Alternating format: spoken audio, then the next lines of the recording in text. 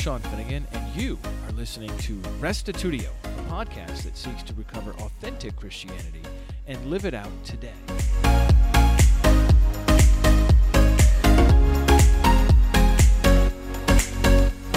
In Deuteronomy, Moses famously taught the Jewish people the Shema, the heart of Judaism. He told them to repeat those words day in and day out, when they sit, when they walk, when they lie down, and when they rise.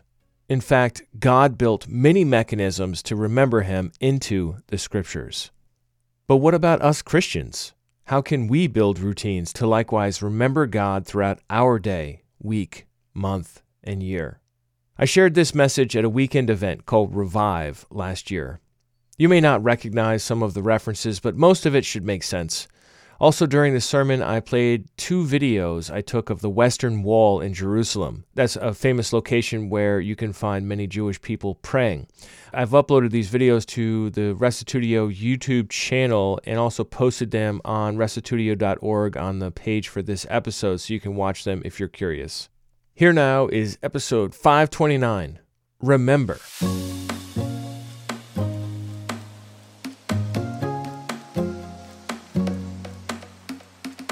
I want to tell you a story about somebody named Rabbi Akiva ben Yosef. I'd like to begin with that. He was around 40 years old when he found himself in a cave. He lived about a century after Christ. And he was in this cave and he saw water dripping from the top of the cave. And he looked down to where the water was dripping and he saw a little stone. And he saw the water drip, drip, drip. And at the place on the stone where the water was dripping, it was carved out. It had carved out a hollow place in the stone. And Akiva looked at that and said, that's something. What's softer than water, than a drip of water? Just a little drop, boom, one, and then another, and another. Such a soft, and what's harder than a stone? And yet, because of persistence, this dripping of water carved out a hole out of something so hard as stone. And he said, if that's the case, then I can learn Torah.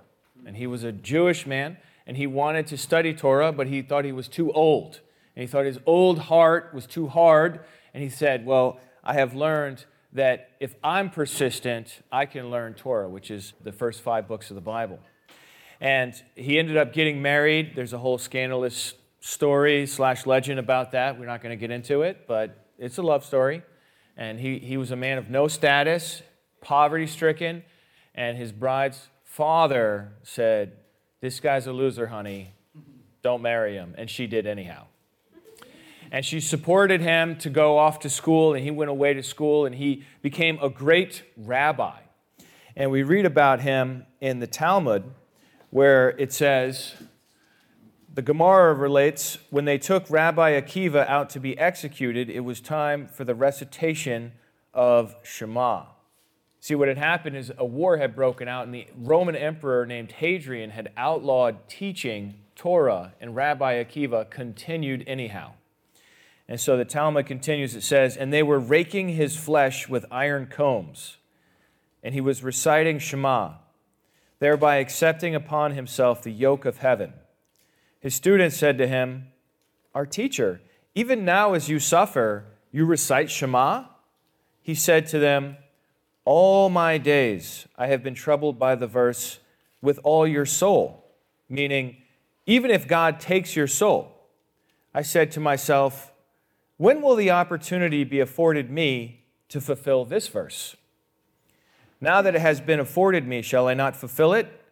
He prolonged his uttering of the word, one, until his soul left his body and he uttered his final word, one.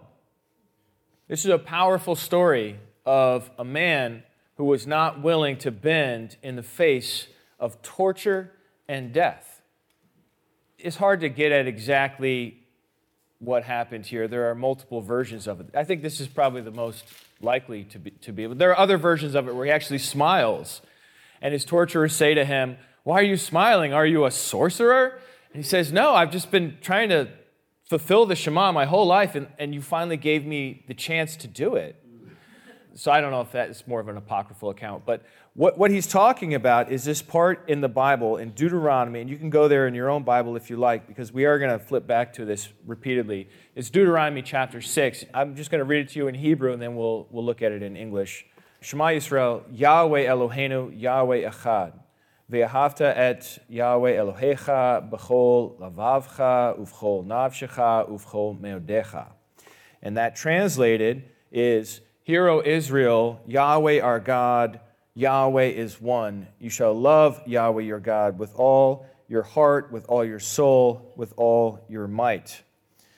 This statement, Deuteronomy chapter 6, verses 4 and 5, this is what they call the Shema. The Jewish people to this day, even in the ancient times, but to this day, they call it the Shema. It's the core of Judaism. And this part here where it says one, this is the part where Rabbi Akiva died. So he's saying it over and over, Shema Yisrael, Yahweh Eloheinu, Yahweh Echad. And on that Echad, he died. And he says it over and over.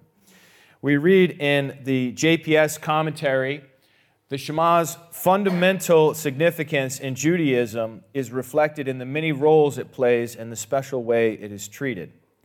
The rules for its recitation are the very first subject dealt with in the Talmud, which we just read part of that. Its first verse must be recited with full concentration on its meaning. Do you hear that?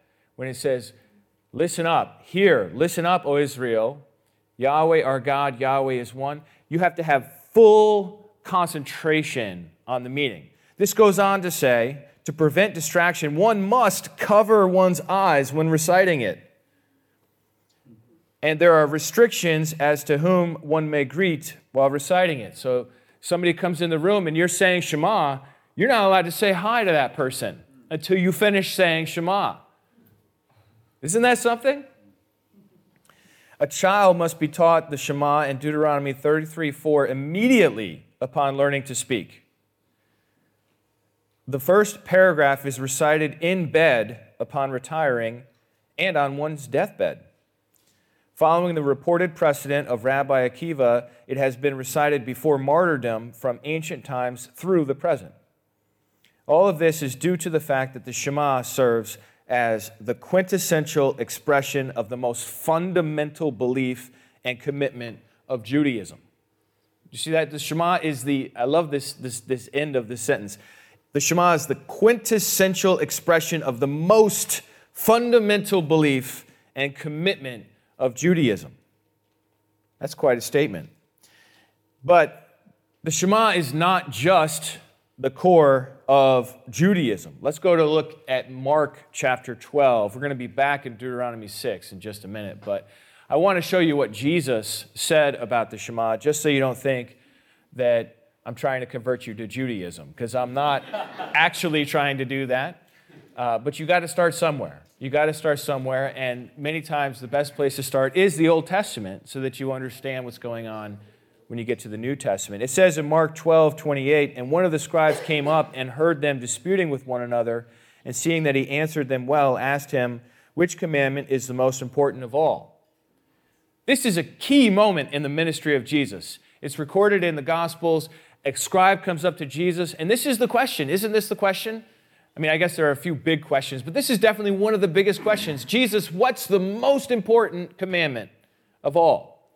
Tradition says there are 613 in the Jewish law. I don't know how they got that number. I'm glad I didn't have to count them. But boy, isn't it great that somebody asked Jesus, what's the most important? And Jesus doesn't hesitate to answer. He says, just like any Jewish person in his own time or who lived after him, the same thing they would all say. Shema Yisrael. Yahweh Eloheinu, Yahweh Echad. That's what they would all say. Verse 29, Jesus answered, the most important is, Hear, O Israel, the Lord our God, the Lord is one. And you shall love the Lord your God with all your heart, with all your soul, with all your mind, with all your strength. The second is this, you shall love your neighbor as yourself. There is no other commandment greater than these. And the scribe said to him, You are right, teacher. You have truly said that he is one, and there is no other besides him. And to love him with all the heart and with all the understanding and with all the strength, and to love one's neighbor as oneself is much more than all the whole burnt offerings and sacrifices. And when Jesus saw that he answered wisely, he said to him, "You're not far from the kingdom of God."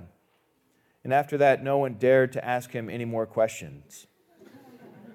You've got two really central truths here. Yahweh, our God, is one. You could break that into two truths, I guess. Yahweh, our God, Yahweh is one. But Yahweh is our God, and he is one. That's one. And then the second one, love him with everything. This is the heart. And let's go back to Deuteronomy and think about this a little bit more, because what I just endeavored to show you is that this is actually relevant to you if you name the name of Christ. If you say you're a follower of Christ, if you're going to call yourself a Christian, then you cannot ignore what Jesus said is the most important commandment. You're just not allowed to. You can call yourself a Buddhist and ignore what Jesus said is the greatest commandment. You can call yourself a Muslim and ignore what Jesus said is the greatest commandment. But you can't call yourself a Christian and ignore what Jesus said is the greatest commandment. So once again, let me draw your attention to Deuteronomy.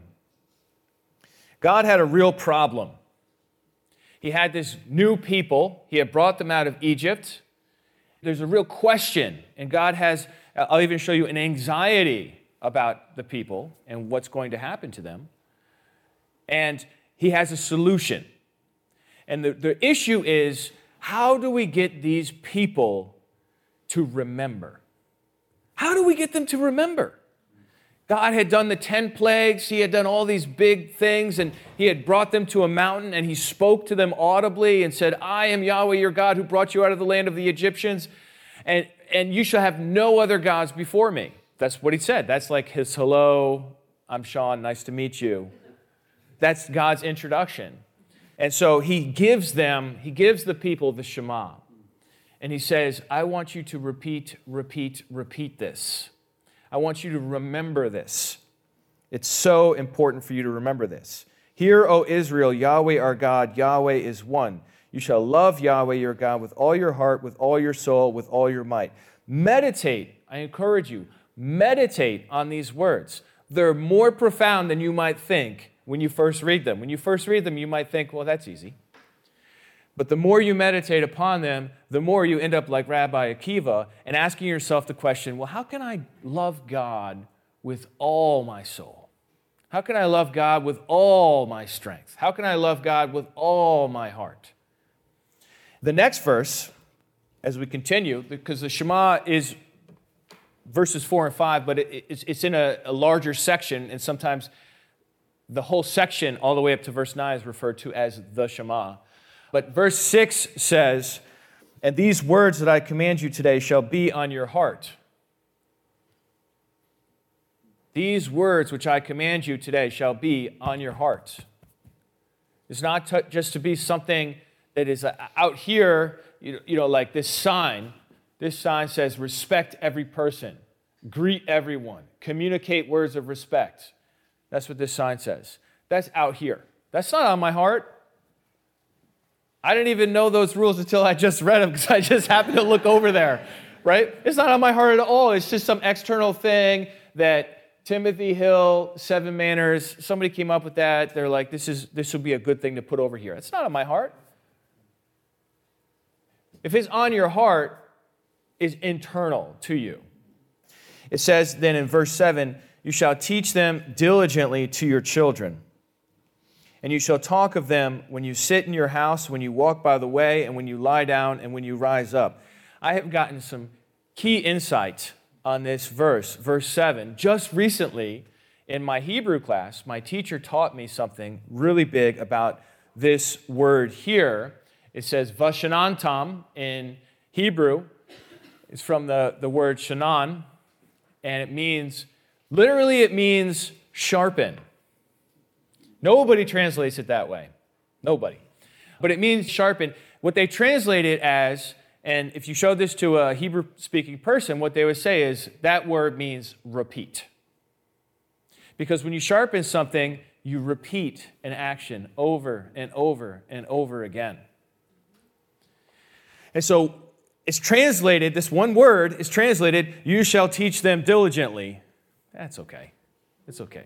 But what it really means is repeat, repeat, repeat, repeat, repeat. Why? So that you remember. For whatever reason, the way God designed us, we need to be reminded. Has anyone ever read through the Bible, the whole thing? Some of you probably read through the Bible, right? And then 10 years pass and you're like, I don't remember what's in Malachi anymore. Or I don't remember the big deal about Nahum. What was Nahum about? We need to remember. We need to, and how do you remember? You repeat, you repeat, you repeat. So this is an important word. And then it goes on, you teach them diligently to your children, and then it's when you sit in your house, when you walk by the way, when you lie down, when you rise. We didn't really leave much out there, did we? Okay? This is a call to obsession. God wants you to be obsessed with these words. He wants you to repeat them to your children. Don't have children? That's okay. Talk of them when you walk on the road, when you sit in your house, when you lie down, when you rise. Mutter them. Shema Yisrael, Adonai Eloheinu, Adonai Echad. Mutter them to yourself. You're the first person that needs to be reminded. Before you remind, if those of you who have children, remind your children too. But you're the first person that needs to be reminded of this. The Shema was God's brilliant idea to ensure his people passed on their beliefs to the next generation, especially considering how difficult it was living in a time and a place when there were so many other gods in competition. Well, guess what? We live in a different time than they do, but there's so many other desires competing for your heart. Let's look at the next verse here. Verse 8. You shall bind them as a sign on your hand, and they shall be as frontlets between your eyes. I'm not going to get into the Hebrew here, but just for brother Stan in the back. Totafot, that's a word nobody even knows. Like my Hebrew teacher's just like, yeah, we have no idea what that means. It's translated frontlets here. It's like, what's a frontlet? I heard of an outlet, but so there's sometimes like you read words, you're like, you know what? I kind of know what that means, but I don't really. And then you get around like a real expert, and they're like, yeah, none of us know either. And you're like, oh, okay, yeah. I always kind of wondered what that was. But I have a little video for you that I'd like to show you that I took when I was in Israel a few years back of Jewish people praying. And I think it'll show you how they interpret this verse. And what they do is they literally put tefillin, which are these leather black boxes containing scripture, on their foreheads. They literally put the Shema on their head and their arm, and they wrap it around with a leather strap. And this is one of the most sacred, probably the most sacred place on the entire planet for the Jewish people. This is the closest you can get to the holy place. We're actually in a cave by the Western Wall, also called the Wailing Wall, and you're seeing the Jewish people studying Torah, just like Rabbi Akiva, even to this day. This is 2018 when I took this video. And they're praying, and when they pray, they wear a prayer shawl, and they wear these boxes on their forehead and on their arm, and they daven. And they just rock back and forth, and they say their prayers. Here's one more. Show you a little clearer the box and the straps on the arm to be worn as a sign. And that's the Western Wall right there. This physical act ensured the people would remember.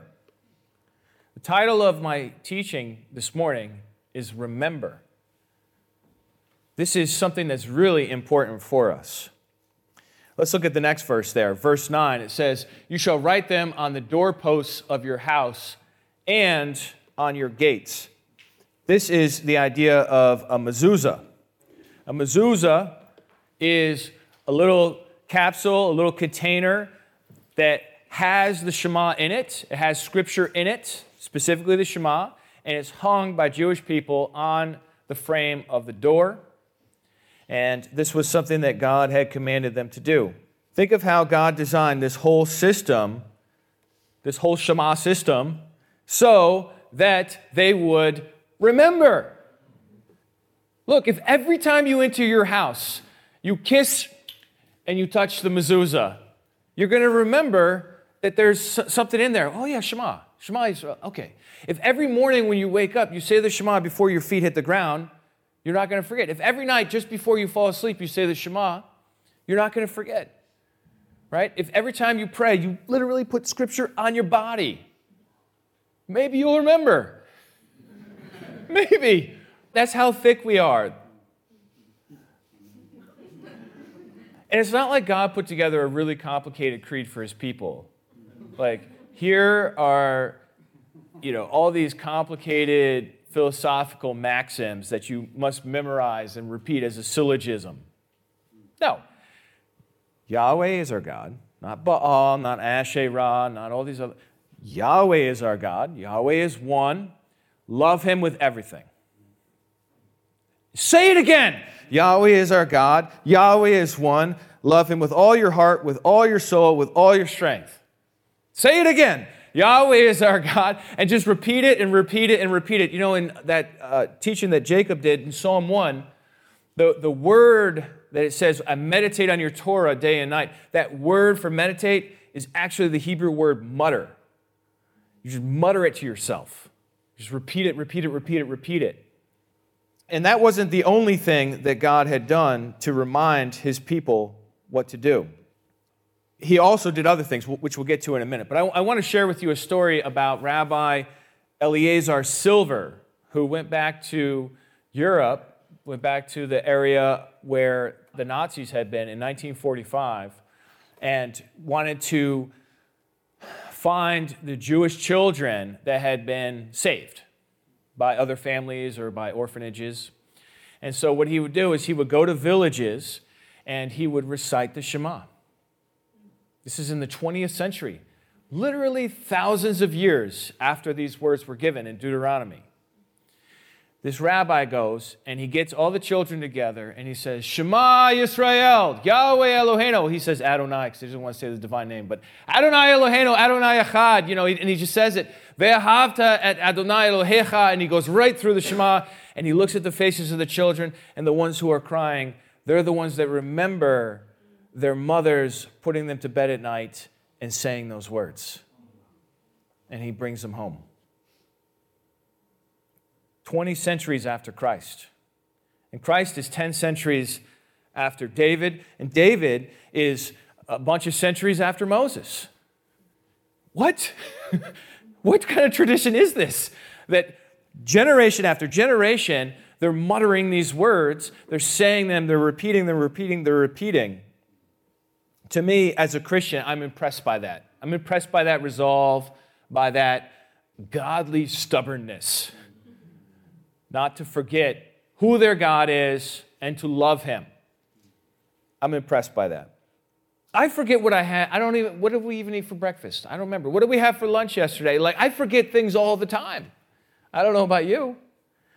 So we need to remember as well. It says in Numbers 15, verse 37, the Lord said to Moses, speak to the people of Israel, tell them to make tassels on the corners of their garments throughout their generations, and to put a cord of blue on the tassel of each corner.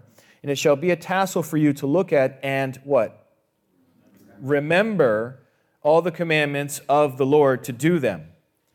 Not to follow after your own heart and your own eyes, which you are inclined to whore after. Just love that part at the end. It's like, just in case you were getting a little sleepy, you just slip that in right at the end there. Right? He literally had him wear these goofy tassels, right? These are sort of like this is a style thing, right? So maybe you think they're cool. God bless you.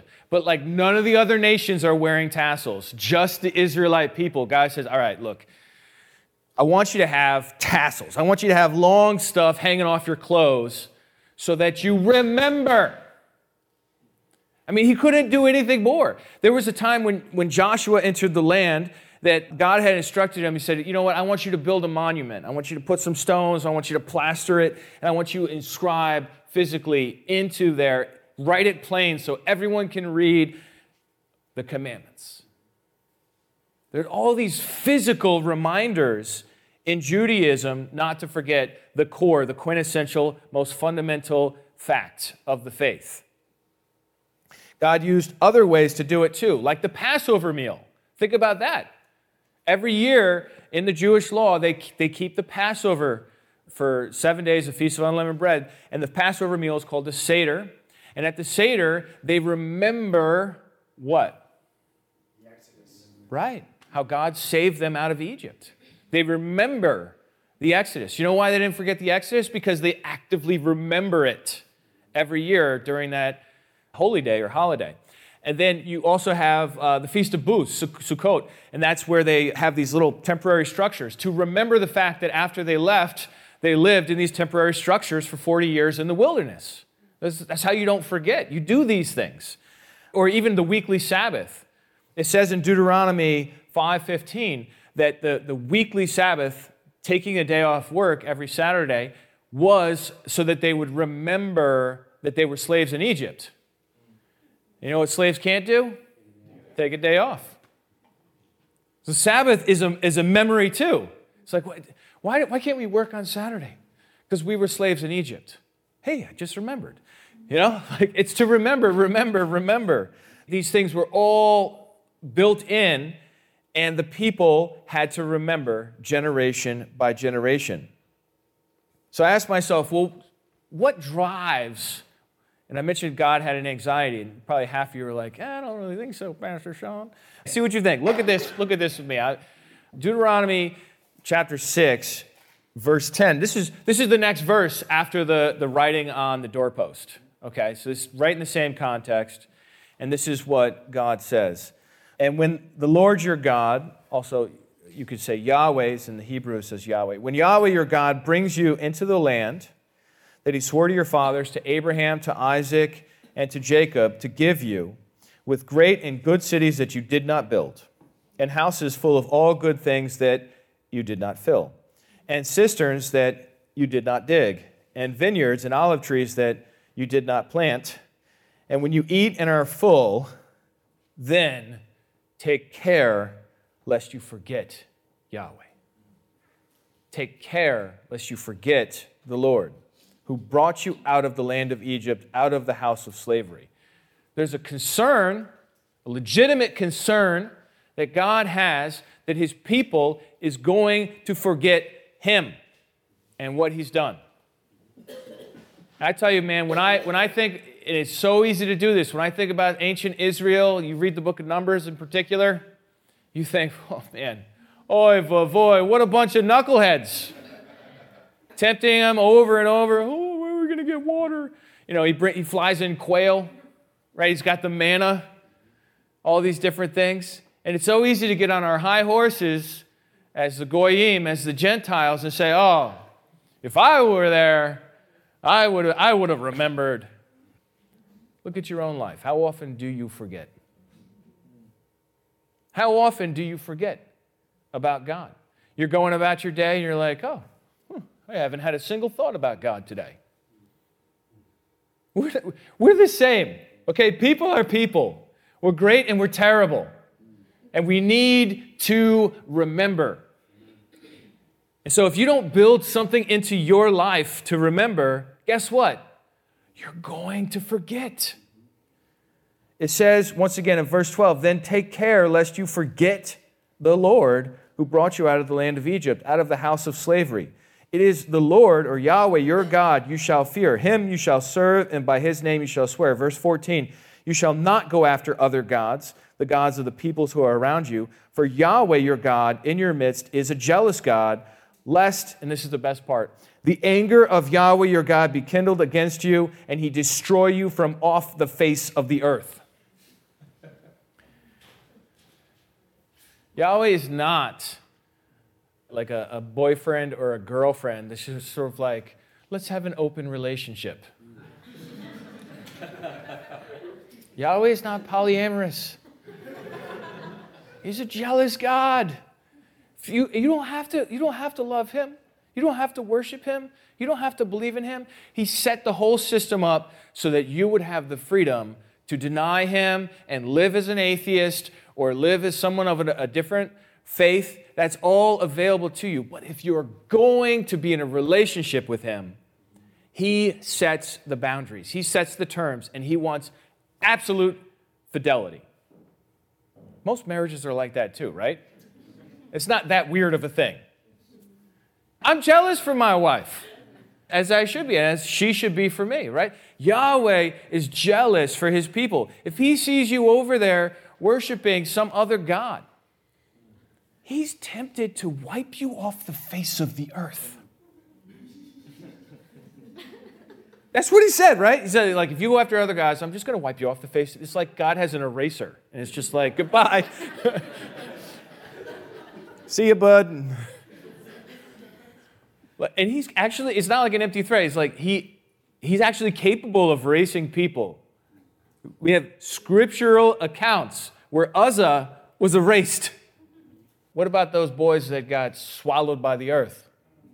Or Aaron's sons who used strange fire during their ordination. So it's not that this is like a rhetorical move, like, oh, I'm going to do this really big thing, and I'm just saying that to get your attention. Like, no, it actually is a possibility.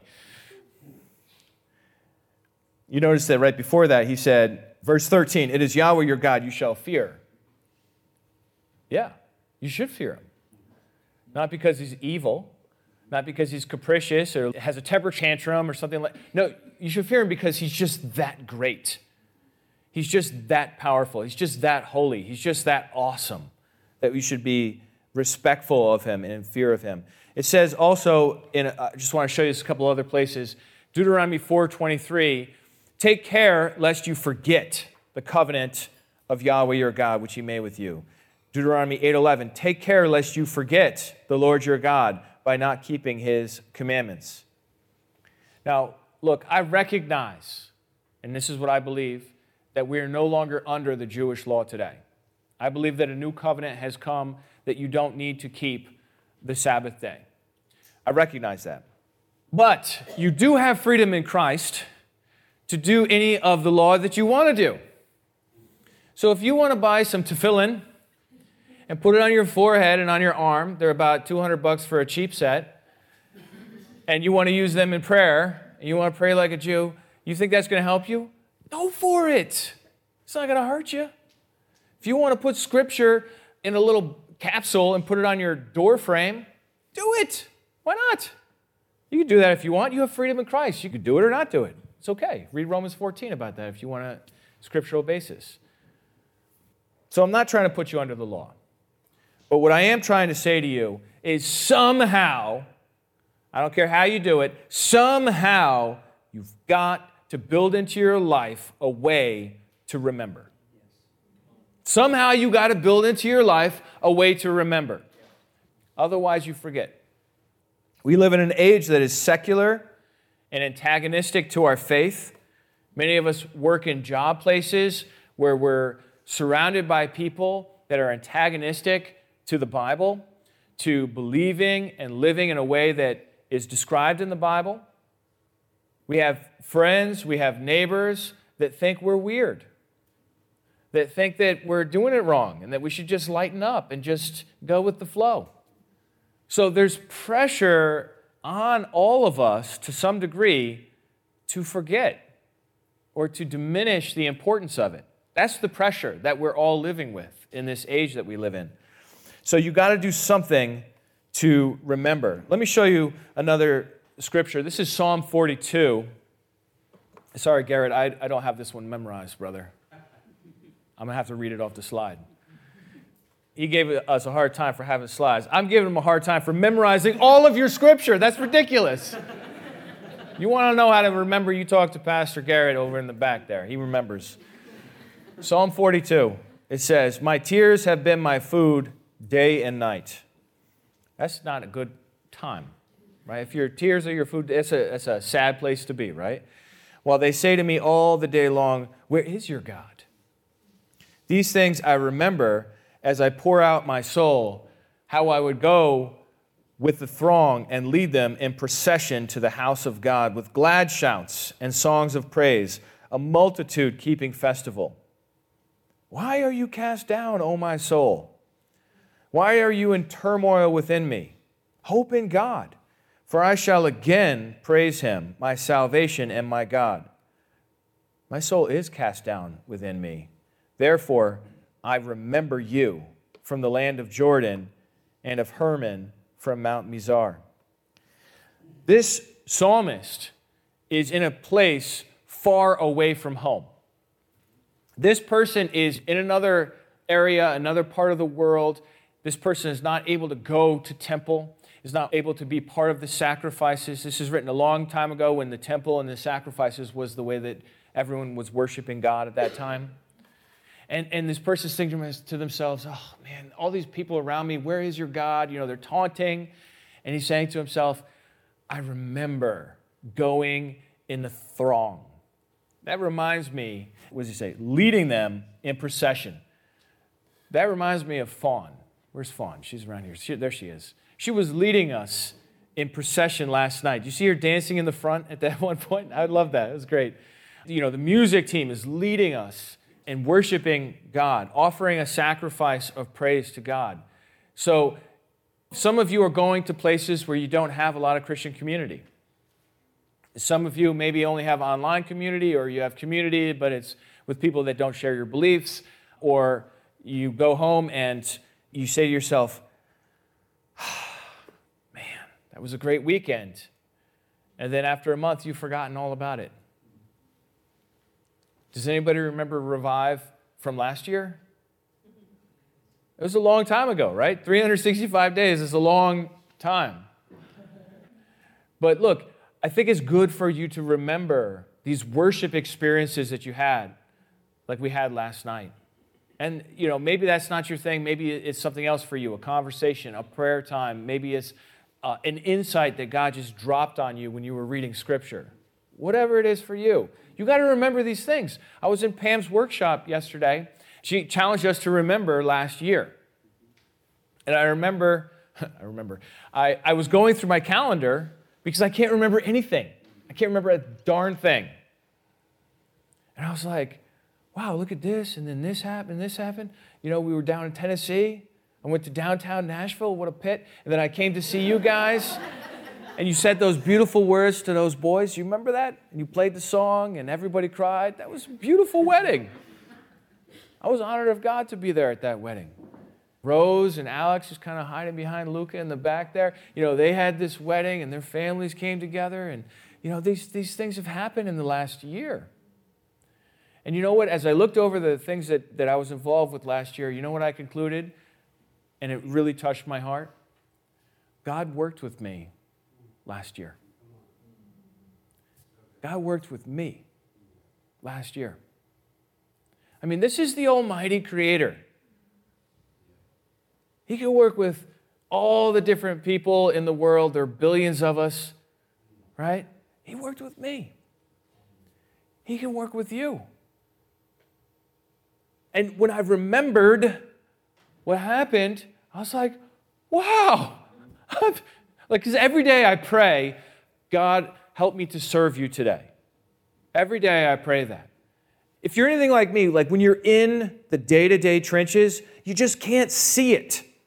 Only when you look back and you remember do you say, wow, I met that old guy. I didn't really know who he was, and we had lunch, and then he gave me Garrett's phone number. And now here's Garrett and Danny Bova. Wow, it's like God was doing something there. I didn't see it at the time. I was just like, well, he seems like a sweet guy, so let's have lunch. I didn't know who he was, right? So but in the midst of it, you don't see how God's doing it. When you look back and you remember, that's when you see. At least that's how I see. Some of you are maybe a little easier to see it in the moment. I want to give you some suggestions, some practical suggestions while I'm winding down here. One of the greatest things you can do to remember and refresh your memory of what God is like and what He wants and what He's done is to read your Bible. If you can build into your life a daily habit of reading your Bible, I would say that is just so good for you to remember. For you, maybe that's waking up and doing it in the morning. Maybe you have a lunch break that's a great time for you to sit in the car or do it at work. Or maybe for you, it's when you get home from work or in your bed right before you fall asleep. Read Scripture. You can listen to it. Pastor Jerry talked about how he spends time with God in the car. Jen mentioned that too, and she's not driving a car anymore, so she's going to have to figure it out, right? Like you're going to have to build, you have to be intentional and build into your life some routine. Use your stupid Google Calendar reminder, whatever. Like figure out some way to remember to do the thing and to pray and to spend time with the people of God. I hang a cross from my rear view mirror in my car. It's so cliche. It's so cliche. I don't care. If I don't have something there, I just forget. It's just too easy to forget during the course of my day. When I get in my car, the stupid thing dangles and jiggles around. I'm like, hey, look, a cross. Jesus died for me, just like Josh was saying in the song. Jesus died for me. I need to remember that. I need to remember that today, that Jesus died for me. And look, the cross is empty. Where'd he go? He's resurrected. He's resurrected. Cross tells me both the crucifixion and the resurrection. That's worth remembering on a daily basis. I have artwork in my house. Some of it my wife likes, and some of it she just tolerates. But we have artwork in our house. I've got manuscripts hanging on the walls. We've got the Shema in 2 places in our hallway on the way to the kitchen. You can't not hit the Shema to go to the kitchen from the front door. If you miss it on this wall, boom, it's right there. Because I'm stubborn, I'm thick, I'm forgetful, I need to be reminded. So we have calligraphy, we have pictures, we have manuscripts, we have all kinds of stuff all around the house so that we remember. I have Christian t-shirts. Anybody have Christian t-shirts? So what if they're cheesy? They help you remember. They're not all cheesy. There are some good ones now too, but whatever, you need to remember. I have a shirt that says follow Christ on it. I look down, follow Christ. Oh yeah, I got to follow Christ. Yeah, that's good. Christian music. Put together that playlist. Get it in the car. Get it while you're in the gym. Build it into your life so that you have those reminders. What about memorizing Scripture? Muttering it to yourself over and over again, because that's how you learn Scripture. You don't learn Scripture by reading it once and then saying to yourself, download complete. That's not how it works. You just have to say it and say it and say it and say it, and then the next day, say it again. Because if you miss even like a day or two, your brain starts to delete what you memorized. It's insane. So we have to repeat. Sharpen your mind. What about the weekly worship experience on Sunday? That's how you remember. That's how you repeat. Midweek Bible fellowship, classes, podcasts. You need to figure out what it is for you. I'm not going to tell you exactly what to do. We're all different. You figure out what it is for you. Maybe you need to get a tattoo. Maybe you need to hang it on the ceiling so that when you wake up and open your eyes, it's there. I don't know. But you got to do something to remember, or else you forget. So I want to conclude with one last verse. It's in Deuteronomy 4:31. And this is some good news. This is some good news for us. For the Lord your God is a merciful God. Whew. When you have the power to wipe people out, you want to pair that with mercy. Okay? This is good. This is very good. He will not leave you or destroy you or forget the covenant with your fathers that he swore to them. You know who doesn't forget? God doesn't forget. Oh man, that gives me so much comfort to know that he will remember if I am a knucklehead and I forget, that I can just go to him and he can remember. That he doesn't have the same tendencies that we have to be like, oh, who's that again? You ever meet somebody and then it's a year later, it's like, what was their name? Then you do like the name tag look, and if it's a lady, she's like, what are you looking at? Right? It's so awkward. But we forget. We literally forget somebody's name within a year. That's it. It's gone. It's Forgot your name. Sorry. Thank God he remembers. Thank God he doesn't forget. We can really trust in that, can't we? Now, just before closing down with prayer, I did want to mention one other thing, and I should have mentioned this to Pastor Victor when he gave the announcements, but we have another event in the summertime, and it's called Family Camp. And this is a time where we can gather together as believers for an entire week on a lake and hear teachings, and there's lots of free time, lots of time to explore. So I encourage you to consider Family Camp this summer, because look, one revive to another revive, that's a long time.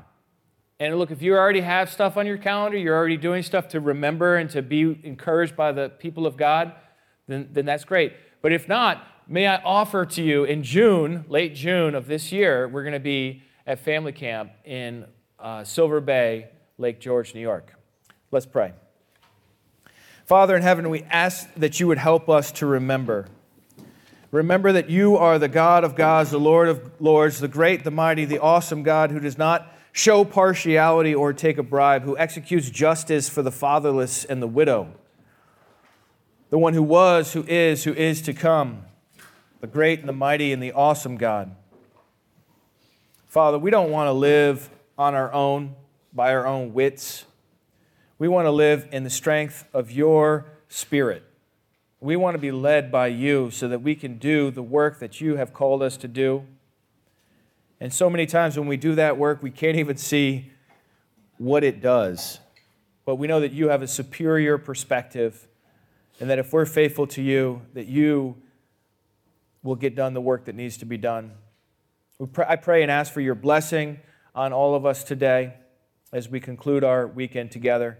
And I ask that you would help us to be grounded, that we would be like a tree in a strong wind that stands. Sure, we may bend, but we stand because we're grounded in your love. We pray this in the name of Jesus Christ. Amen. Well, that brings this message to a conclusion. What'd you think? Come on over to restitutio.org. It's like the word restitution with no N.org, and find episode 529, Remember, and leave your feedback there. Also, in the show notes for this episode, I have links to events if you are interested in coming to an event. We do have dates for events coming up in this new year posted on lhim.org for those of you interested. In particular, I encourage you to check out Family Camp, whether you are married or have kids or not. We have lots of singles come to Family Camp. It's not that you have to have a family to come. The idea is that we are the family of God. And it's just a week away from the chaos of life. It's the first week of July, I believe. And we are still in negotiations with the venue to get a contract signed, but that will be done in the near future. So go ahead and save the date for I think it's the week of July 4th. We'll be up there at Lake George, one of the most pristine lakes, not just in New York State, but in the entire United States. A very clean lake, very beautiful.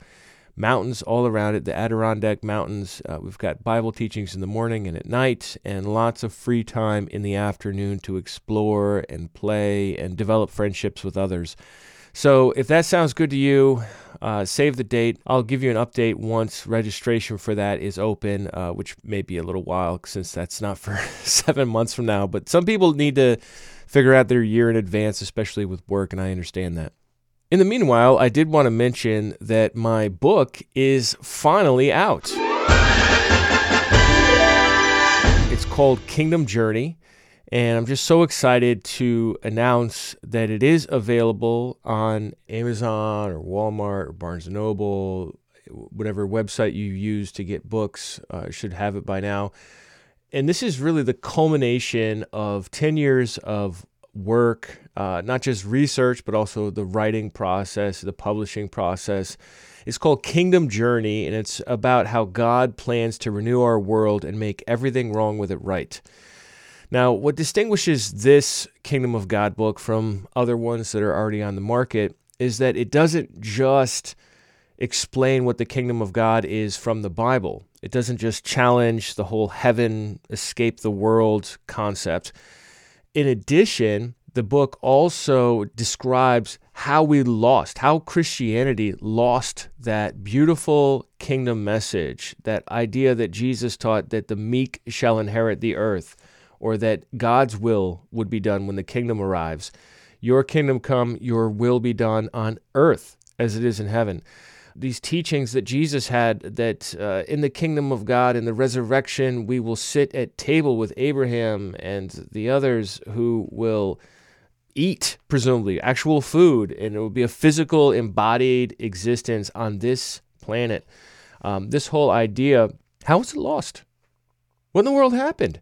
And I've done the research on that, and to my knowledge, it's groundbreaking research. I don't know of anyone else that's put it together in the way that I have. If I had, I don't think I would have written the book because it was a lot of work tracing this stuff down.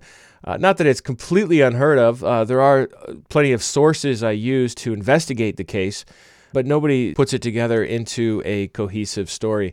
So that's the second part of the book, is looking at how in the world do we lose the kingdom? And then the third part, this is really encouraging, is how did Christianity regain and recover this kingdom message? So I talk about the Anabaptists 500 years ago. A lot of them had rediscovered the kingdom of God. It's basically, as soon as the Bible got into the language of the people started discovering the kingdom of God again. And then in the 1800s, especially in the United States, there were a lot of different Adventist movements.